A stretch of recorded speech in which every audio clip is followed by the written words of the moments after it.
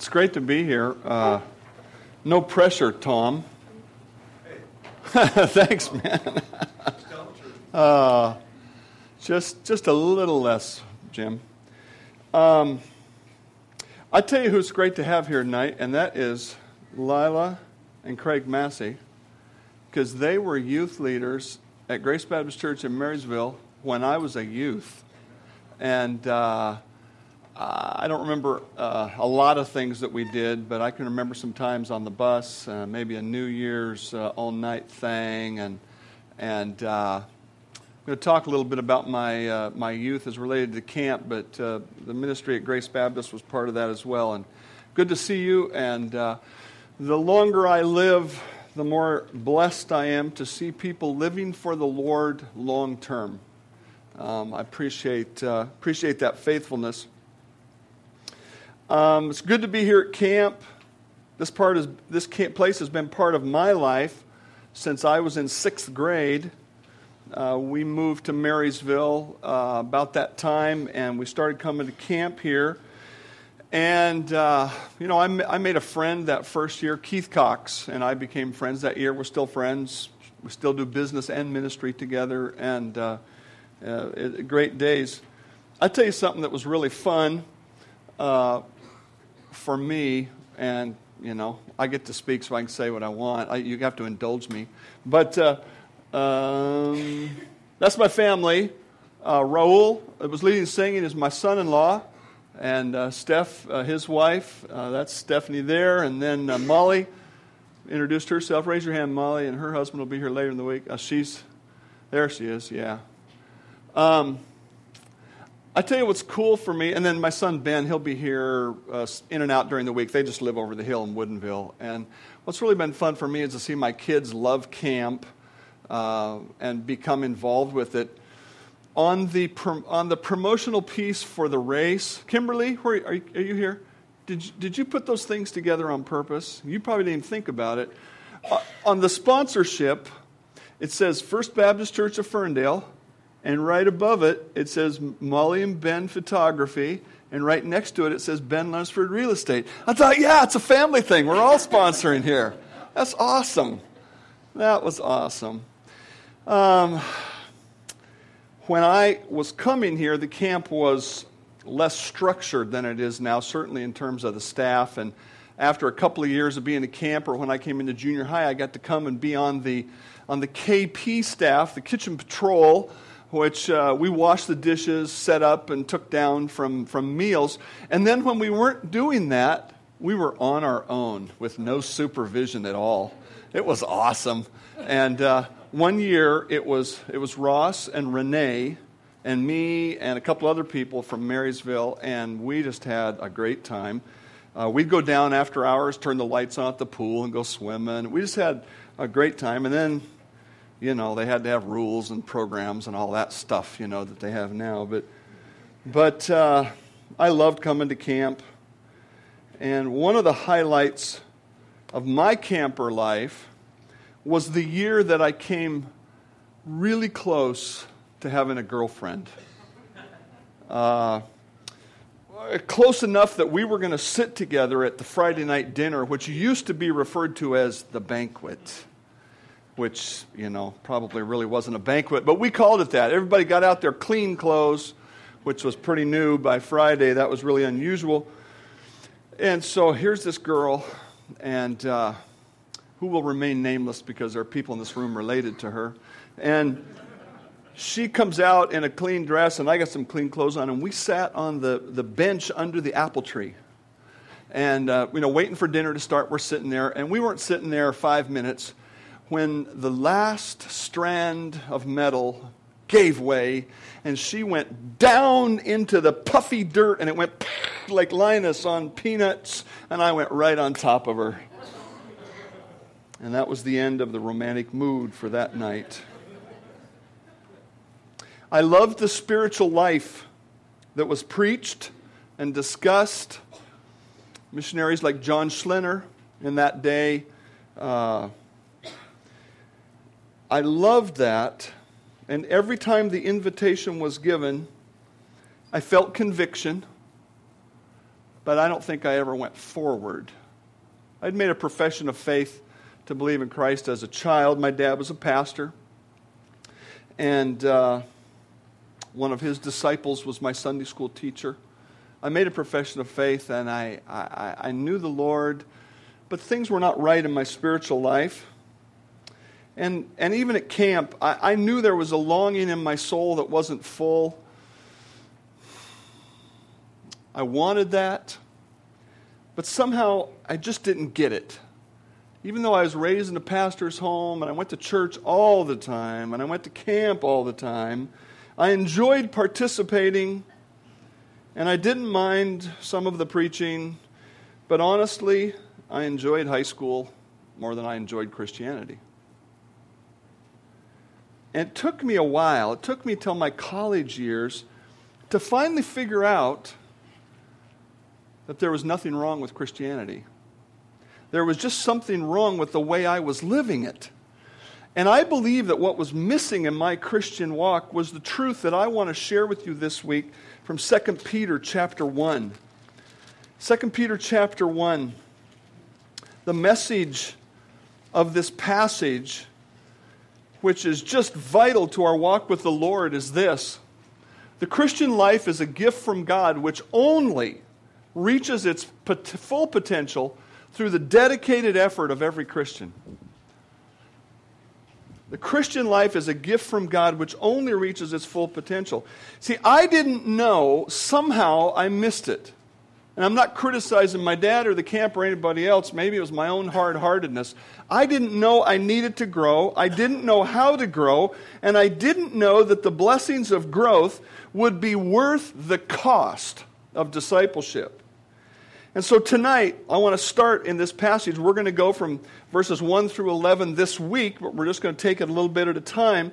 And from verse 1, I hope to help you understand this truth. The value of salvation necessitates growth in Christ-likeness. So we're going to look at this great passage, and I'm going to read it for you every night. Simon Peter, a bondservant and apostle of Jesus Christ, to those who have obtained like precious faith with us by the righteousness of our God and Savior Jesus Christ. Grace and peace be multiplied to you in the knowledge of God and of Jesus our Lord, as His divine power has given to us all things that pertain to life and godliness through the knowledge of Him who called us by glory and virtue, by which have been given to us exceedingly great and precious promises, that through these you may be partakers of the divine nature, having escaped the corruption that's in the world through lust. But also, for this very reason, giving all diligence, add to your faith knowledge, to knowledge virtue, to virtue knowledge, to knowledge self-control, to self-control perseverance, to perseverance godliness, to godliness brotherly kindness, to brotherly kindness love. For if these things are yours, and abound, you will be neither barren nor unfruitful in the knowledge of our Lord Jesus Christ. For he who lacks these things is short-sighted, even to the extent of blindness, and he's forgotten that he was cleansed from his old sins. Therefore, be even more diligent to make your call and election sure, for if you do these things, you will never stumble. For so an entrance will be supplied to you abundantly into the everlasting kingdom of our Lord and Savior Jesus Christ. We just want to look at verse 1 tonight, and really just one concept out of verse 1. Simon Peter, a bondservant and an apostle of Jesus Christ, to those who have obtained like precious faith. Like precious faith.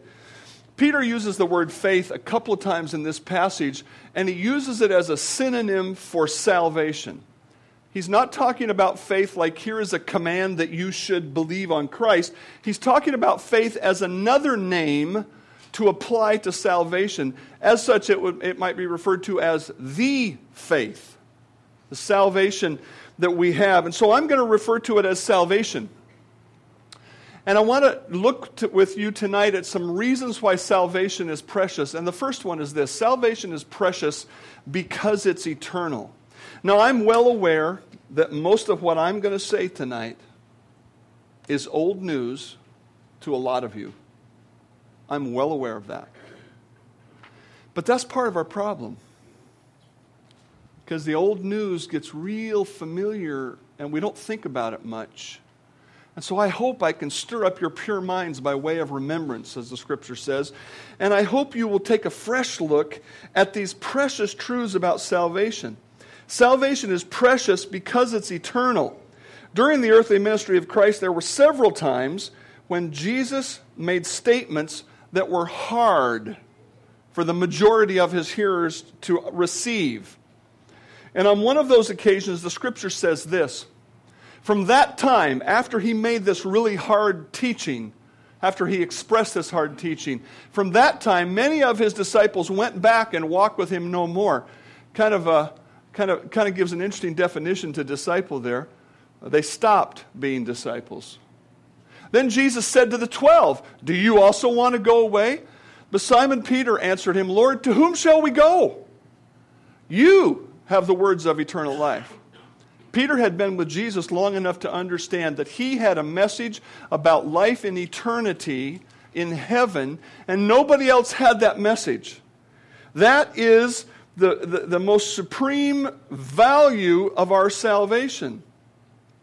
As we're going to see later in our study, salvation in Christ has the potential of complete life change here and now.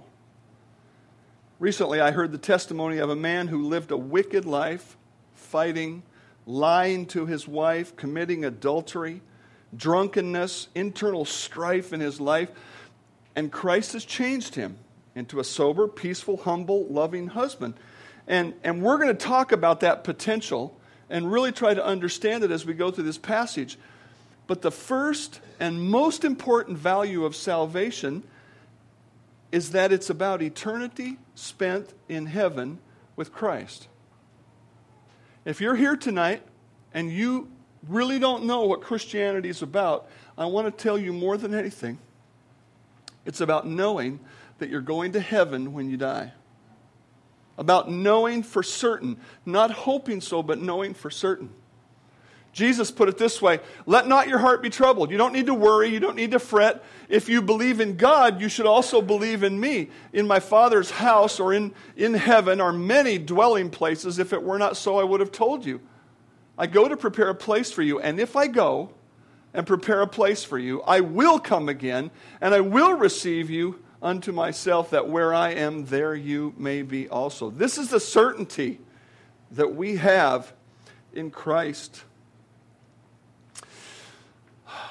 I've been in Ferndale about 13 years this year.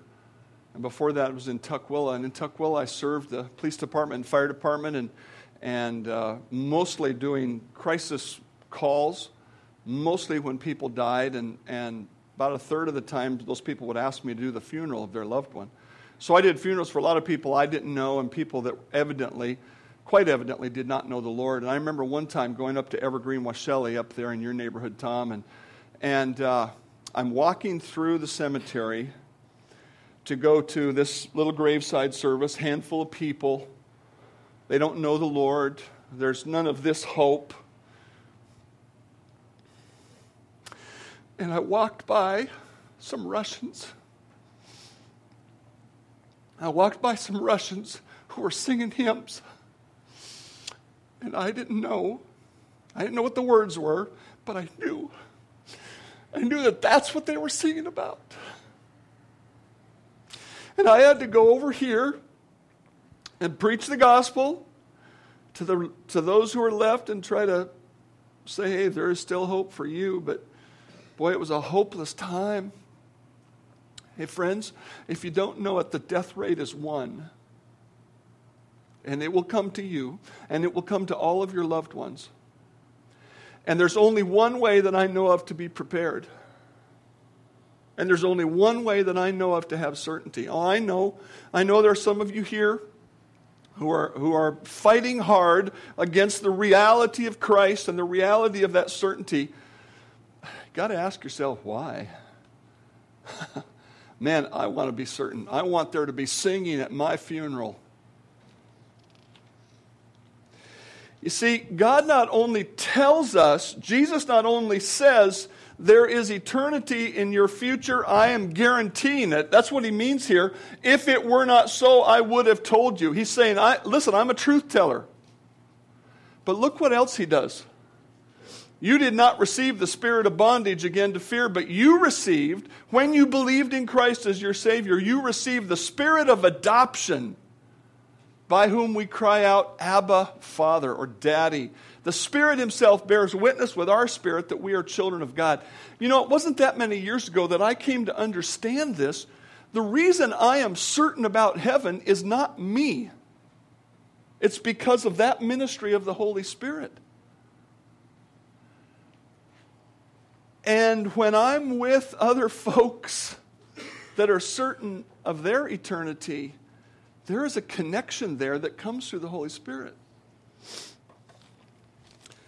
I would have had a picture of this. Well, part of it, you'll understand. But this was in the paper this morning. I am astounded at how the world around us, through the newspaper, just shows us the reality or the foolishness of life outside of Christ. New Orleans. All last week, people were calling Louis Charbonnet to find out how they might avoid lying down at their funeral. Funeral directors have called, so have people with their own request, such as the woman who wanted to be seen for the last time standing over her cooking pot. Miriam Burbank. The calls started coming into the Charbonnet-Labat funeral home during its June 12 viewing for Miriam Burbank, who died at age 53. And she spent her service during her funeral. She was sitting at a table amid miniature New York Saints helmets with a can of Busch beer in one hand and a menthol cigarette between her fingers, just as she had spent a good number of her living days.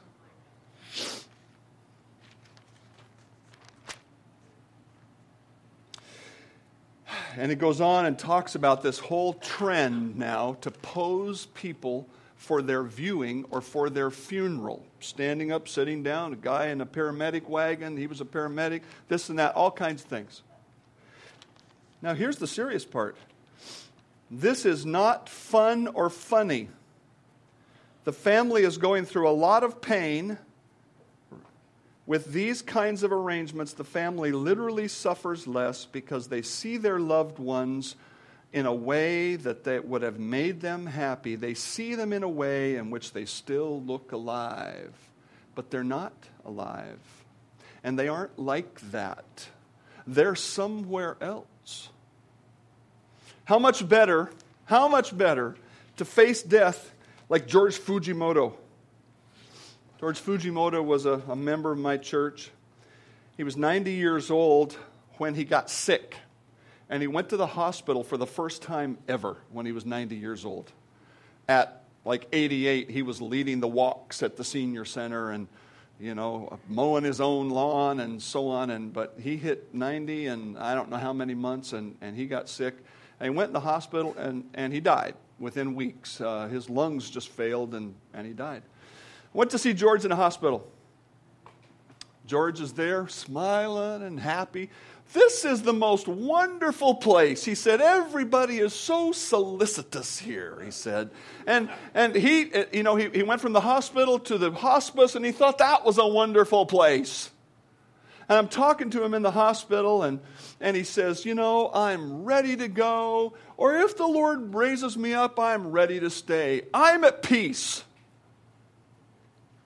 And from the other side of the curtain in his room, we heard, I'm not at peace. That's the difference between knowing the Lord and not knowing the Lord. You could talk big about being ready to die. I'm telling you, you're not. And down in your heart, you know it until this is true. And when Peter writes this, Peter is an older man. We don't know exactly how old, but he's threw his life away. And in verse 12, he's going to say, I'm just about ready to go home. He's anticipating really becoming a martyr. He's toward the end of his ministry, and he says, isn't it great to know the Lord? He says, you people have like precious faith with me. And he revels in that. The whole point of this book is he's writing to Christians to say, now, realize what you have and guard what you have, because people are going to come in and try to take it. And so he starts right off reveling in the wonders of salvation. And first and foremost, the most precious thing about our salvation is that it's eternal. And I would say again, if you don't know that eternal salvation, it would be my pleasure, or Tom's, or one of the other believers here, to talk with you about that tonight. But as if eternity isn't enough, salvation is also precious because it's compassionate. And nobody knew this better than Peter. When Peter says salvation is precious, he's talking as an expert. Peter was a passionate man. He was a guy who was all in. Whatever was going on, he was all in to whatever the situation. Unfortunately, his desire was often bigger than his real courage. He talked a good game, but it didn't quite come out that way. Including, he promised that he would go to the death with Christ. He said, if all of these other people, this is my wife, she knows exactly what I need and when I need it. Peter said, if all these other disciples fall away from you, I will not. I will go all the way to the death with you. And we know how that worked out, right? We know how that worked out. It worked out like this. After about an hour had passed, somebody else confidently said, surely this fellow was with him, for he's a Galilean. Peter said, I do not know what you're saying. Immediately he was still speaking, the rooster crowed, and the Lord turned and looked at Peter.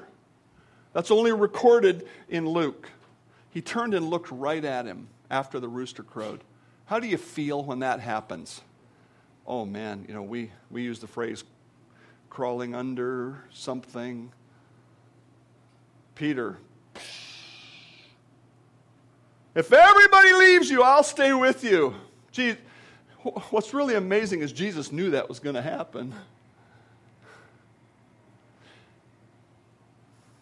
As a father pities his children, so the Lord pities or has compassion on those who fear him. For he knows our frame. He remembers that we are dust. So Jesus wasn't surprised when that happened to Peter. In one of the accounts, we even hear him saying, Peter, you're going to fall. But you know this as well from the end of the Gospel of John. After the resurrection, the disciples are out there fishing, and Jesus goes out to meet them, and he makes breakfast for them. And after they'd eaten breakfast, Jesus said to Simon Peter, Simon, son of Jonah, do you love me more than these? He said to them, yes, Lord, you know that I love you. And so he said, feed my lambs. Now, we understand the different words that are used here and there and this and that. You know what's significant about this? Jesus didn't throw Peter away. That's what's significant. I knew a firefighter in a organization that I served, and we'd gotten to be friends. He did not know the Lord, and I was trying to befriend him and get the opportunity to share the Lord with him. And it came to a day when he asked me to do something in the department. Said, would you do this? There was a problem in the organization, and he wanted me to address it. And I said, okay. And then I thought about it, and I thought about it, and I thought about it, and I realized that's not my place. It was an organizational matter, not a, can I help you as you work through things kind of a matter. And so I go back to him, and I said, friend, I can't do it. It's not my place. And he said, I think people are going to look at you differently now. And that was the end of our friendship. No forgiveness, no restoration, no more, nothing. We're done. That's the way of the world. I understand that. But I am so thankful that that is not the way of God. Peter valued his salvation because he experienced the compassion of understanding that led to forgiveness and restoration. Forgiveness and restoration without limit. Peter said, this is precious stuff. Number 3, salvation is precious Oh, let's skip on here. Salvation is precious because it is transforming. And this is the big truth that we're really going to focus on in the middle section of this passage. But let's just look at one episode in Peter's life, another familiar one to you. When the disciples saw Jesus walking on the sea, they were troubled, saying, "It's a ghost!" And they cried out for fear. You ever thought about what that sounded like? 12 grown men screaming. You know the commercial, da-da-da-da-da-da, screaming like a little girl, priceless, whatever it is. Boy. But immediately Jesus spoke to them, saying, "Be of good cheer, it's I, do not be afraid." And Peter, who's all in all the time, "Lord, if it's you, command me to come walk to you on the water." And Peter, when he had come down out of the boat, he walked on the water to go to Jesus.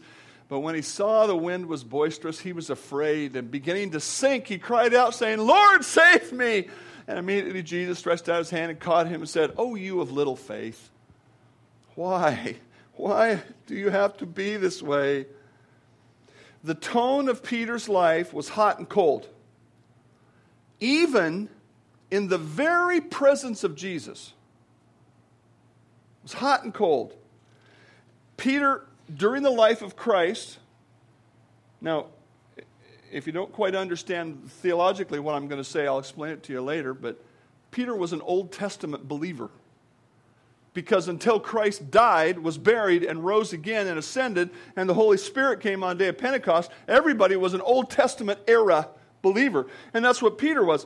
And so because of that, he was highly subject to the weakness of the flesh, because he was without the transforming power of the new birth. But that all changed when his salvation was completed on the day of Pentecost and the Holy Spirit was given. On that day, the Holy Spirit was given. Peter stood up in front of a crowd of people and laid into them. And he said, "You crucified Jesus." And at the end of that sermon, they were cut to the heart. They said, "What should we do?" And he says, "Repent and be baptized." And 3,000 people were saved. Do you suppose everybody in that crowd was positive about the message? I don't think so. Did it stop Peter? No. And my favorite verse is about verse 41, and it says, "And with many other words, he that sermon was not one chapter long. It was long, and he laid into them. What happened to the guy who was up and down, up and down? He stopped being up and down because he was transformed by God. And when Peter writes, "You have received a like precious faith with me, an apostle," he's saying, I have been transformed, and you can be transformed. That's what he's going to write about in the rest of this passage. Man, that is precious stuff. The ability to be changed, and we're going to spend some serious time on that tomorrow night. The ability to be changed is a precious, precious thing. Number 4, salvation is precious because it's costly. Look at verse 1 again.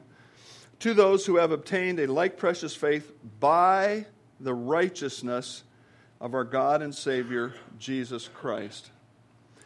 It's entirely likely that Peter was there at the crucifixion. Now, I understand the Scripture doesn't name him, but listen to this.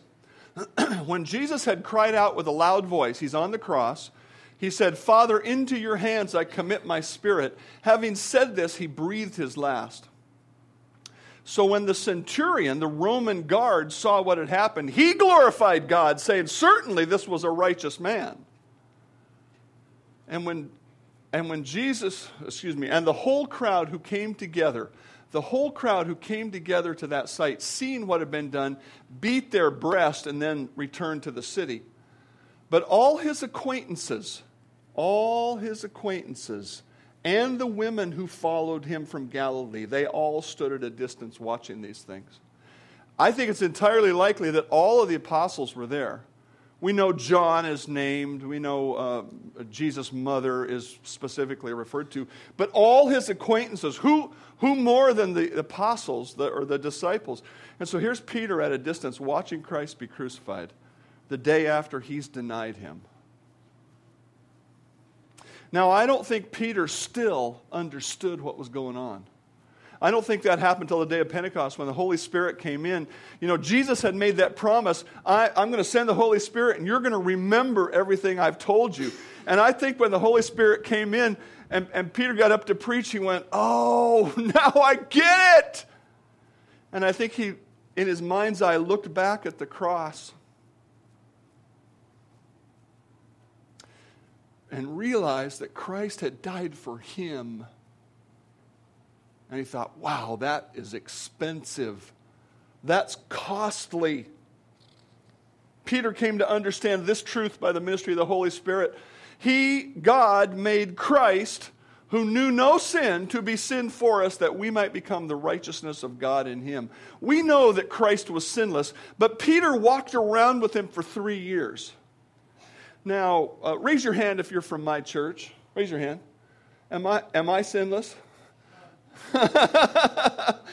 And the reason you know is because you walk with me from time to time. I mean, we're around each other. Peter was around Jesus for 3 years. And he came to understand, wow, this guy, I didn't understand fully who he was, but he was sinless and perfect. And God took my sin and heaped it onto him. Isaiah 53 says, God put all of our sin onto him. And so Peter looked at that and he reveled in that. And as he writes to these believers, he's saying, do you guys know how precious our faith is? He wrote it this way in 1 Peter, knowing that you were not redeemed, you were not bought out of the sin market with corruptible things or earthly things like silver or gold from your aimless conduct received by tradition from your fathers. You were redeemed with the precious blood of Christ, as of a lamb without blemish and without spot. Jesus came to understand how precious, how valuable that was.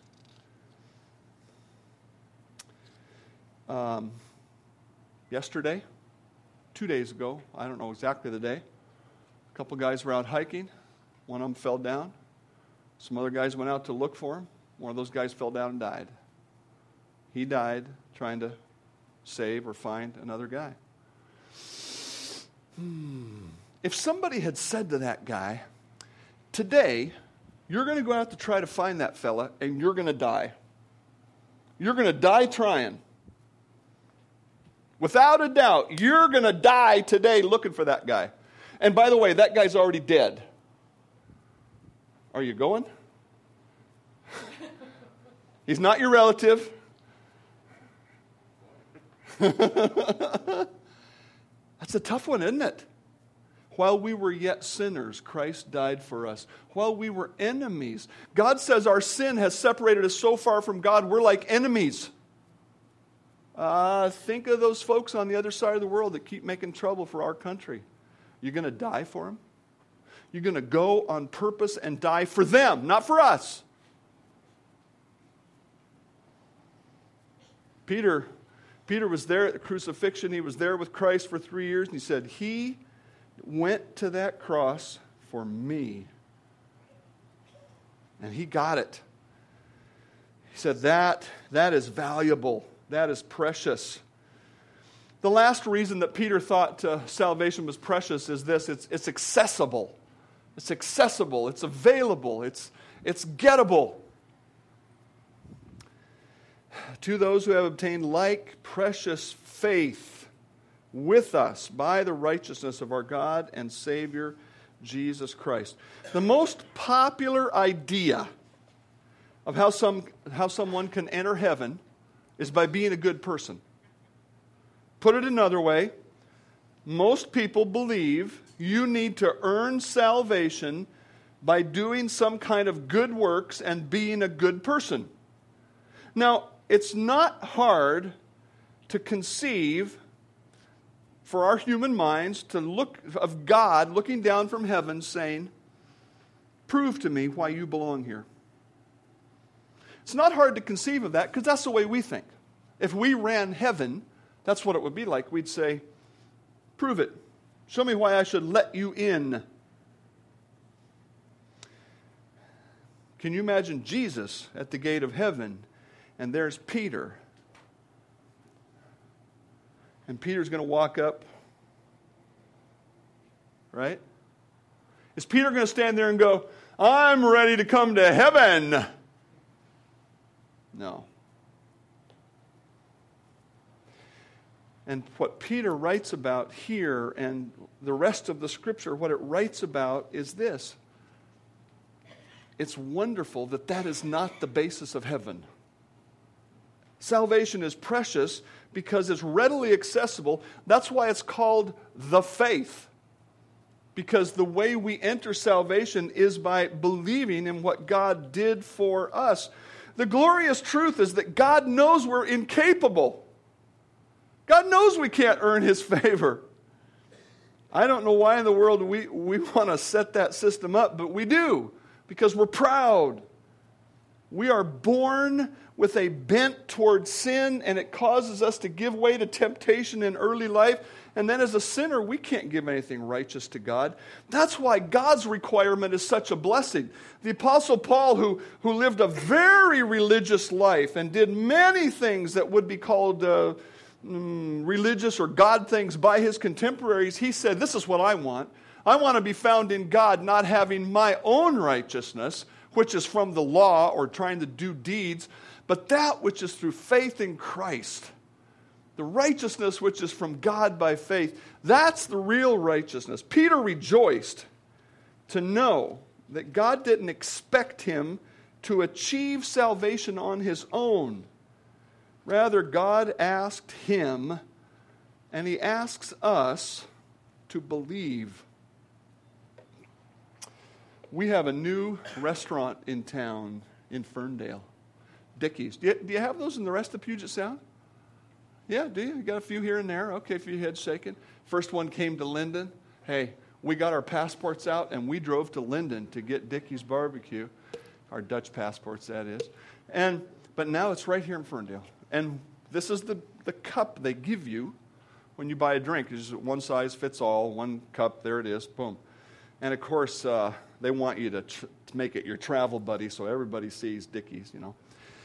I haven't been to Dickey's a lot of times, but I've been there a few times. And when I'm done with the drink, the cup goes in the garbage.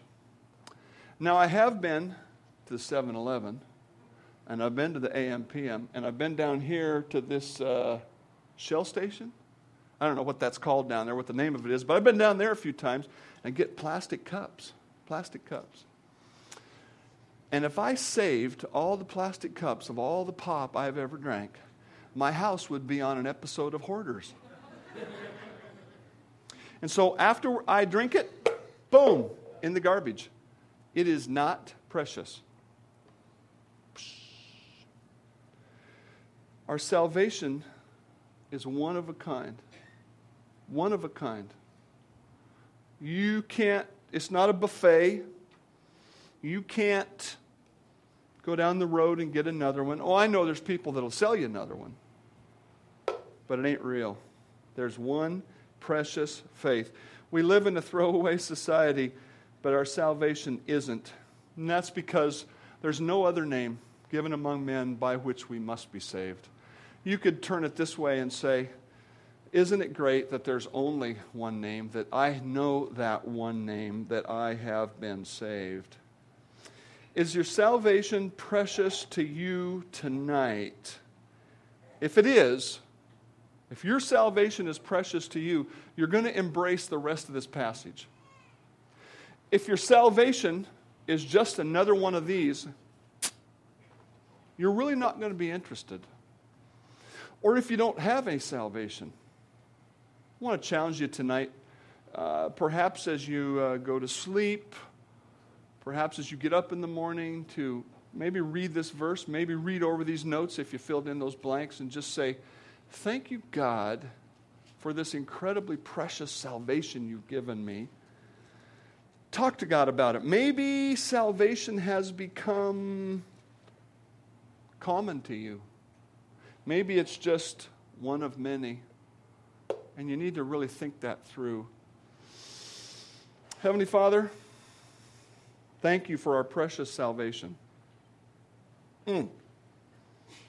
Every time I Every time I see one of our senior saints that's getting close to meeting you and I hear them talk with confidence about that day, that just blesses me and it strengthens my certainty about you. I thank you for the preciousness of salvation. I thank you for the example of Peter, how you saved him, you changed him, you demonstrated what can happen in a life. And Father, I pray for every person here that if there's somebody here who doesn't know you, that this week will be the week when they turn that corner. And I pray that those who have lost sight of the value of their salvation will regain that tonight and perhaps regain it even more this week as we talk about all that you can do and want to do in us and through us. Thank you. I pray in Christ's name. Amen. Go ahead, Ro.